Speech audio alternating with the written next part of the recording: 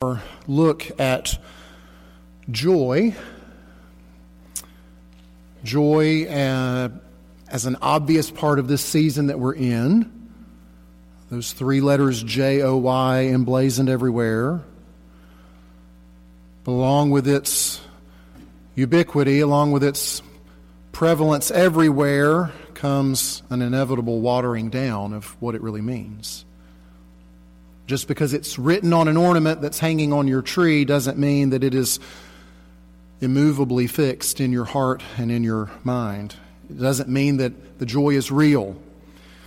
And so we're looking at joy in one sense to try to reclaim it from popular culture and to put its roots back in Scripture, where real, lasting, meaningful joy is found.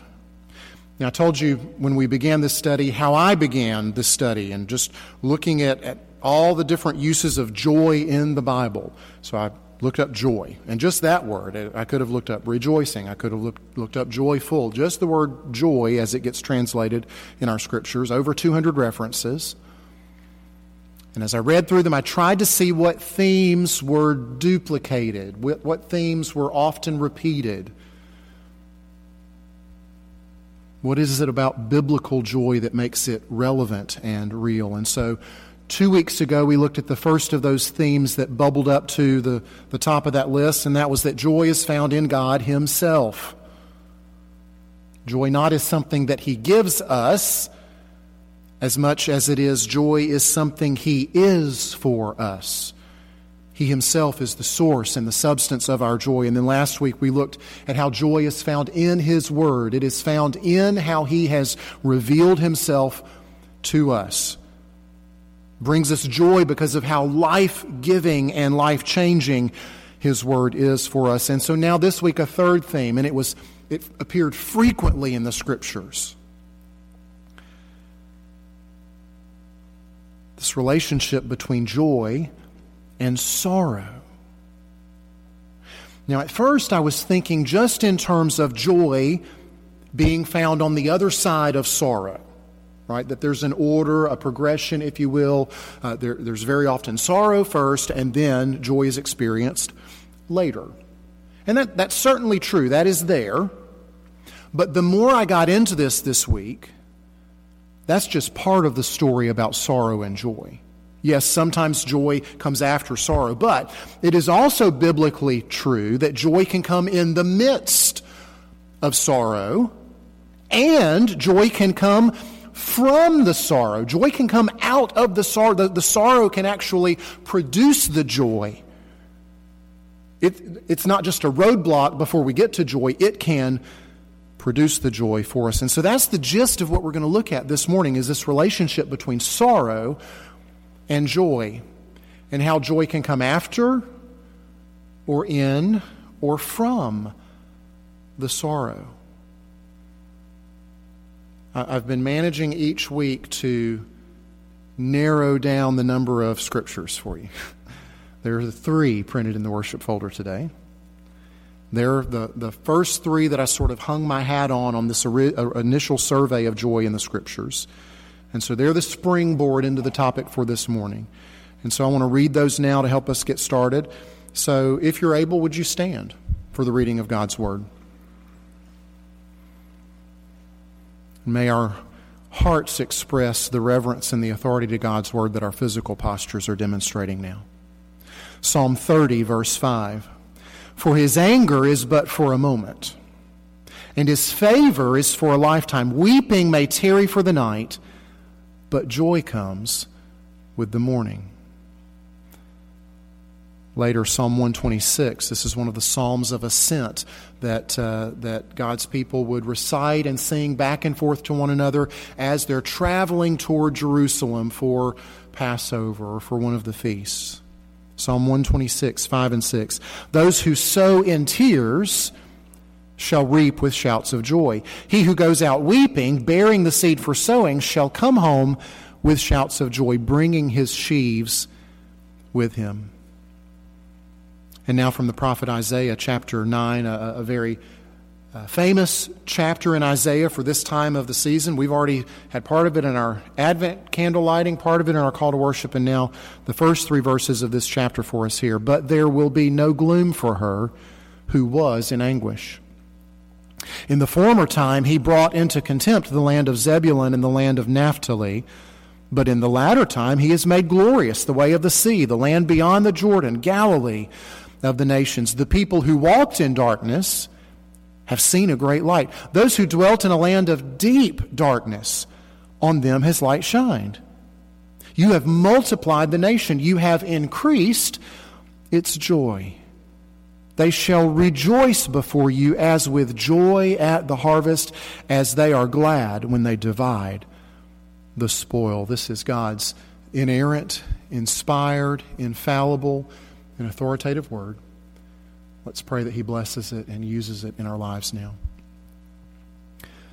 Oh, Father, take this, your word. Take the truth about joy and its relationship to sorrow. Help us to understand it. And Lord, change us by it. Help us as we see the gospel as it relates to sorrow and joy. Lord, help us to believe. Help us to rejoice. Change us and transform us, even in these moments, for your glory and for our joy. We ask in Jesus' name and for his sake. Amen. Please be seated. As we start exploring this relationship between sorrow and joy, I want to do just a bit of housekeeping first. Number one, what do I mean by sorrow? Well, I mean a lot by sorrow because the Bible means a lot. The Bible has a lot to say. It's a broad category as far as we're using it this morning. Lots of fairly synonymous terms. And we saw several of those just in those verses that we just read together. Weeping, tears, gloom, anguish, darkness. We could turn to other scriptures and see fear, pain, grief, and suffering. Right? So all of these things are wrapped up in this broad category that I'm speaking of this morning that I'm going to try to primarily just say sorrow to refer to, so I'm not bouncing all over the place. But the Bible speaks of joy having a relationship to all of these things. Now, the other item of housekeeping has to do with where the sorrow comes from. What kind of sorrow are we dealing with as it relates to its origin? Well, there are many different sources of sorrow that Scripture reveals, but almost all of them can be boiled down into one of two places. We have sorrow because we live in a broken and a fallen world, and we have sorrow because we are broken and fallen. Almost every sorrow we experience can be put into one of those two categories, right? The world is not as it should be. It's broken, right? There's sickness, there's disease, there's death, there's disaster, right? All of these things out of our control that we're dealing with and that bring sorrow into our lives. But sometimes we or someone else is the source of our sorrow, right? Sometimes it's our sin, sometimes it's our folly, our rebellion, or the sin of others against us. And so this morning, I'm not going to dig into the specifics of the different types of sorrow, or am I going to try to differentiate between sorrow that comes from the broken world or from the broken us? Neither of those is my focus this morning.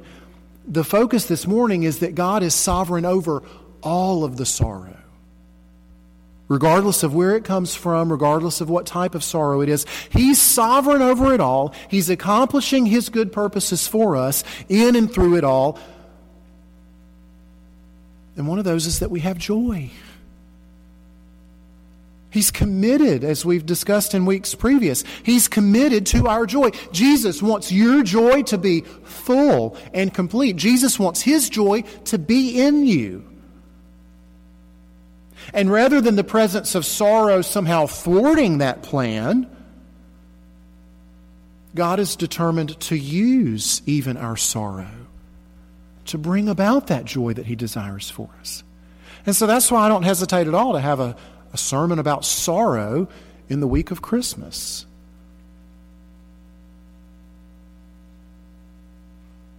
It might seem antithetical, sorrow and joy, sorrow and Christmas. But the clear witness of Scripture shows how deeply related they are. It is literally, this relationship is literally all over the Scriptures. And so that's the first point of the outline that you find in your worship folder. Where do we see this relationship between sorrow and joy in the Scriptures? So think about that just for a second. Where do we first see this relationship? Where does this relationship between sorrow and joy first show up in the Bible? How about the very first time sorrow is introduced? In the garden, right? When Adam and Eve have thought that the fruit would somehow bring more joy to them than God himself would, and they rebel against God, sorrow enters. It rushes in. It rushes in the form of fear, in the form of shame. But no sooner has it entered the world than we also get a promise of joy. This first little fledgling, tiny seed of a promise of joy that we see in Genesis 3:15. This very first seed of the gospel. God is speaking to the serpent, and he promises the serpent that one of Eve's descendants far down the line will defeat and will conquer the serpent and the sorrow that the serpent's temptation brought into the world. You will bruise his heel, God tells the serpent, but that descendant of Eve's is going to crush, is going to bruise your head. Sorrow will not be permanent. Weeping for the night, joy in the morning. And that is the pattern that we see again and again and again in Scripture. We certainly see it in the discipline and exile of God's people. Because of their ongoing, stiff-necked rebellion against their good Father, he brings discipline. He brings a severe discipline. Painful, a sorrowful discipline. And yet, all along, the whole way through, in the middle of the discipline, in the middle of the exile, we have promise after promise after promise of joy. We read one this morning from Isaiah. God's prophet speaking to God's people, right? We read but one of dozens of examples out of Isaiah. They'd been in deep darkness and anguish, but joy was promised. Now, here's what's really interesting about Isaiah. He gives us a great picture of what I mentioned to you earlier about this relationship between sorrow and joy. We've got joy coming after our sorrow. We've got joy coming in the middle of our sorrow and joy coming through or as a result of our sorrow. When we look through Isaiah and all that he writes and all that he speaks to the people from God, we see him giving promises of joy before they're disciplined and exiled. He's giving them promises of joy, prophesying them to them while they're in exile. And he's speaking to them about the joy that will come after they return from exile. And the whole way through, regardless of if he's speaking before or middle or after, he speaks of that joy with great certainty and as if it's already a reality, when it hasn't even been experienced yet by God's people. I've mentioned to you before, these great prophecies that we see in God's Word often have two fulfillments. There's one more immediate fulfillment that the prophet is talking about, and there's one that's more ultimate and long-term and later. Isaiah promises joy to God's people that will initially and partially be realized when they return from exile, when their captivity is over, but it will be fully and finally realized when Messiah comes, when the Lord returns to Zion. Isaiah speaks often of Messiah, very often refers to him as God's servant. Behold my servant, Isaiah 42. Speaks of the suffering servant who will come. And so, of course, another place that we see this relationship between sorrow and joy is in the birth of our Savior, what we celebrate this week. It's another perfect example of joy that comes in relation to sorrow. Now, maybe even this week, even outside of our normal reading plan, maybe you would spend some time in the Gospels, reading of the events leading up to and including Jesus' birth. Maybe you'll read of Mary in Luke chapter 1, where she's told about what's going to happen and how she's greatly troubled. There's sorrow for Mary when she's told about this. She's very afraid. The angel has to tell her, don't be afraid. He tells her that because she is. He tells her that because her heart's full of fear. This is not initially good news for an unwed teenage girl. Her life is destroyed by this news. It's upended. Same for Joseph. All his plans, getting married, settling down, having a nice little life, a nice little family, are completely blown up in an instant. I read this week, it was someone's devotional pondering, and I don't remember whose to be able to give credit, but the pondering was this: if Joseph and Mary had to go to Bethlehem for the census, because that's where Joseph was from, that's where his kinfolk were, then why were they struggling for a place to stay? Why not just stay with family? And so this devotional pondering that I was reading was, well, gosh, were they not allowed to stay with family?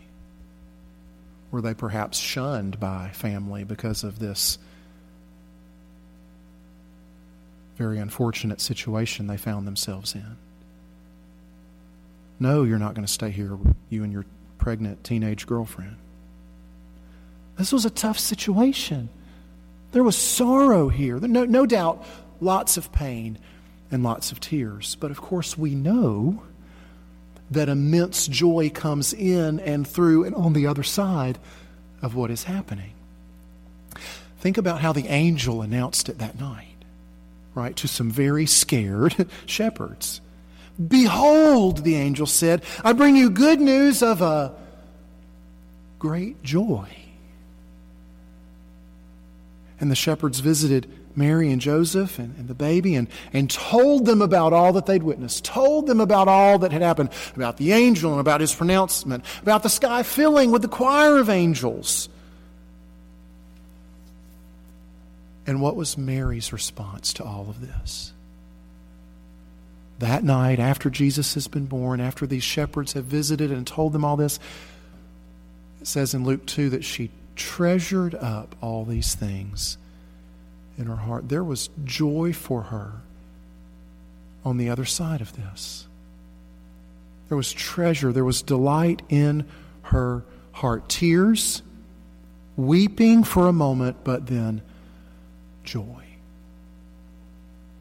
So that's some of the where do we see this in Scripture. Now I want to move to the why we see it.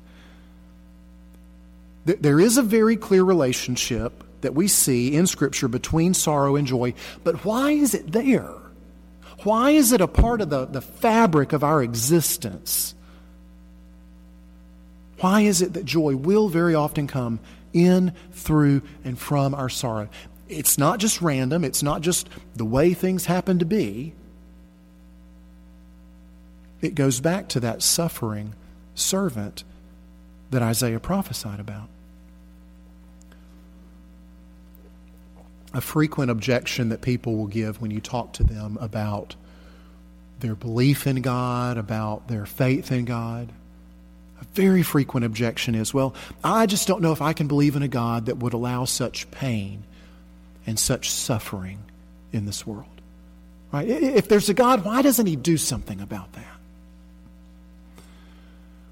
Now that's a good question. I guess that's a fair question, but it's also a question that reveals how very little they actually know about the God that they're questioning. Because one of the most important things to know about God, something that very quickly pulls the rug out from under that line of argument and question, is to know that we have a God who voluntarily, willingly involved himself in the suffering of his people. We have a God who entered into our pain and our sorrow. In fact, he suffered and felt pain and was full of sorrow for us. And if you would just stop for a moment to let that sink in, that's insane. That should be to us, were we not so used to it, beyond belief. I don't know how familiar you are with world religions, but please name another religion in the world where the God of the religion suffers for the sake of his followers. Give me one. Many examples of the opposite, where the little g God of religion X requires the followers to suffer for the God. See, people ask that question, they raise that objection, well, why doesn't God do something? And they imagine that he's standing off in a corner with his arms folded and either a scowl on his face because he's angry or a yawn because he's indifferent. When in reality, he took on flesh. He entered into the world where the pain and the suffering and the sorrow happen. And the brutal and harsh reality is that after that night that Luke in his gospel describes, with the birth, with the angels, with the shepherds, after Jesus was born, come true the prophecies of Isaiah prophesied long before Jesus was born. He told us what would happen to that suffering servant who was a baby and grew up to be a man. Isaiah 53 says he was despised and rejected by men, a man of sorrows and acquainted with grief. And as one from whom men hide their faces, he was despised, and we esteemed him not. Surely he has borne our griefs and carried our sorrows. But see, we didn't get it. We didn't understand that's what he was doing. So we see him doing all that, and we esteemed him stricken, smitten by God and afflicted. We see what he's doing, and we say, what a loser he must be for all this to be happening to him. But he was pierced for our transgressions. He was crushed for our iniquities. Upon him was the chastisement that brought us peace, and with his wounds we are healed. Sorrow, grief, rejection. This is why the relationship between sorrow and joy is such a huge part of life as we know it. It's foundational. Right? Our joy, our most ultimate and amazing joy, right? So remember 2 weeks ago, joy in him, joy in the Father, the joy of knowing him, the joy of being at peace with him. That joy is only found on the other side of the sorrow and pain of our faithful Savior.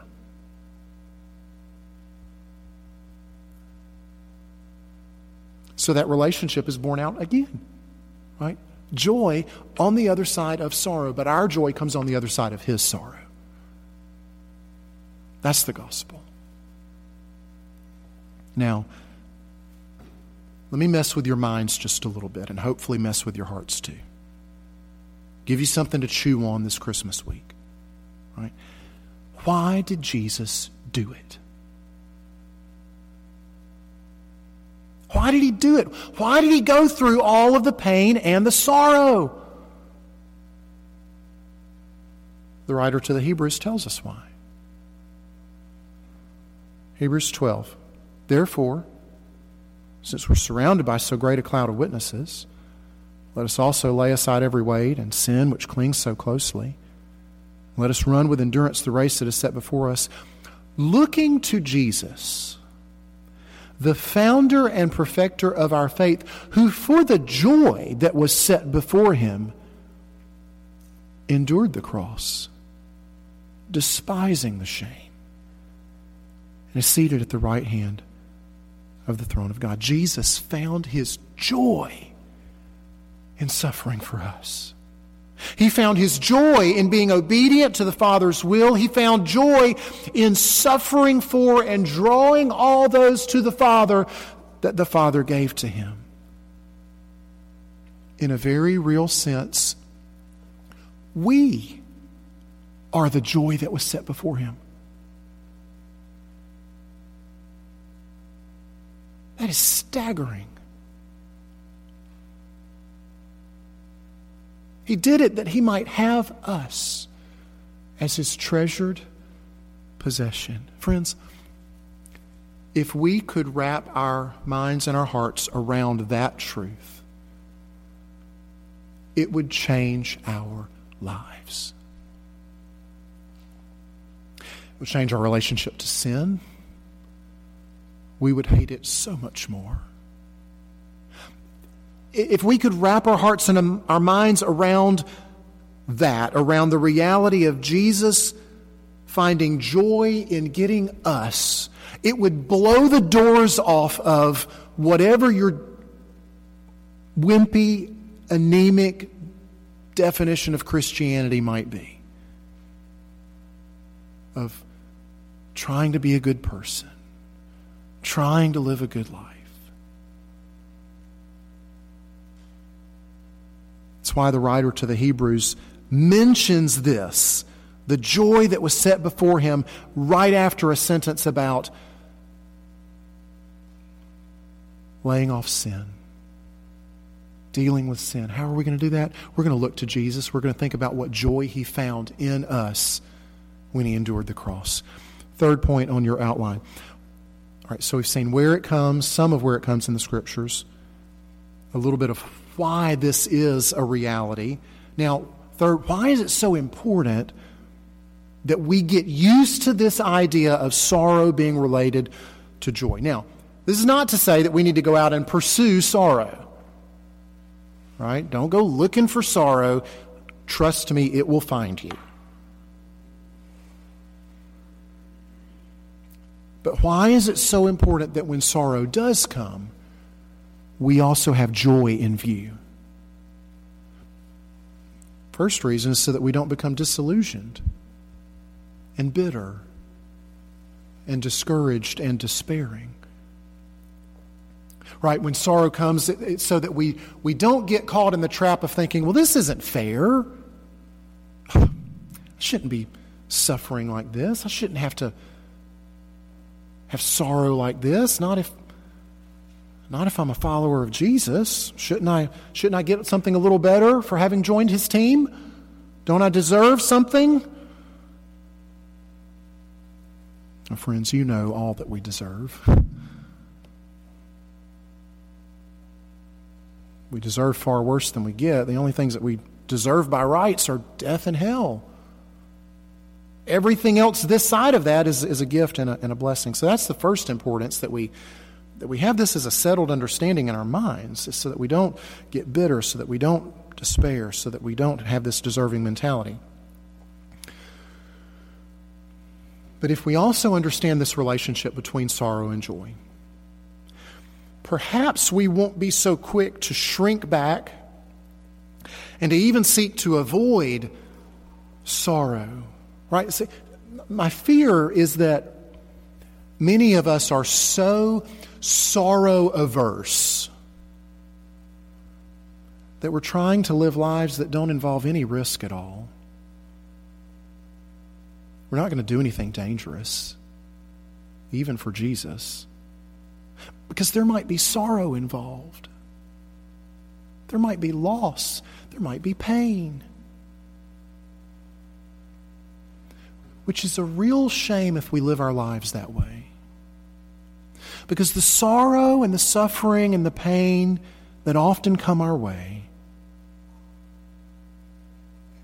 is a tremendous grace of the Lord.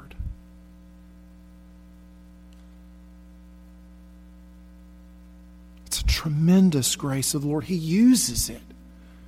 He changes us by it. And that is all over Scripture too. We could look at a ton of different places.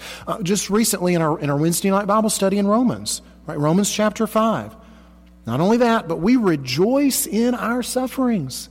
We find joy when we suffer because we know that God's going to do something with that. We know that He's going to use that suffering to give us endurance, to give us character, to give us hope. He uses the hard things to grow us, to sanctify us. Sometimes, many times, often, He uses the sorrow to give us more of Himself. A richer, fuller, deeper experience of His presence, of His provision. Sometimes the really hard things we experience are made sweeter by the knowledge of our Father that we gain in the process. Through the pain, through the tears. I love the Spurgeon quote. He said, "I've learned to kiss the wave that throws me against the rock of ages." How beautiful. Can we say that with Him? God will use our sorrow and our grief and our pain. One of the things that He'll also do through our sorrow, through our pain, is He will work to make sure and certain that we're not finding our joy anywhere but in Him. See, sometimes the sorrow, sometimes the pain is to get our attention, to help snap us out of our folly, out of our idolatry. Where have we been trying to find life? Where have we been trying to find joy apart from Him? Sometimes He'll use pain and sorrow to grab us by the shoulders and to shake us and to say, "No, it's not there. It's in me."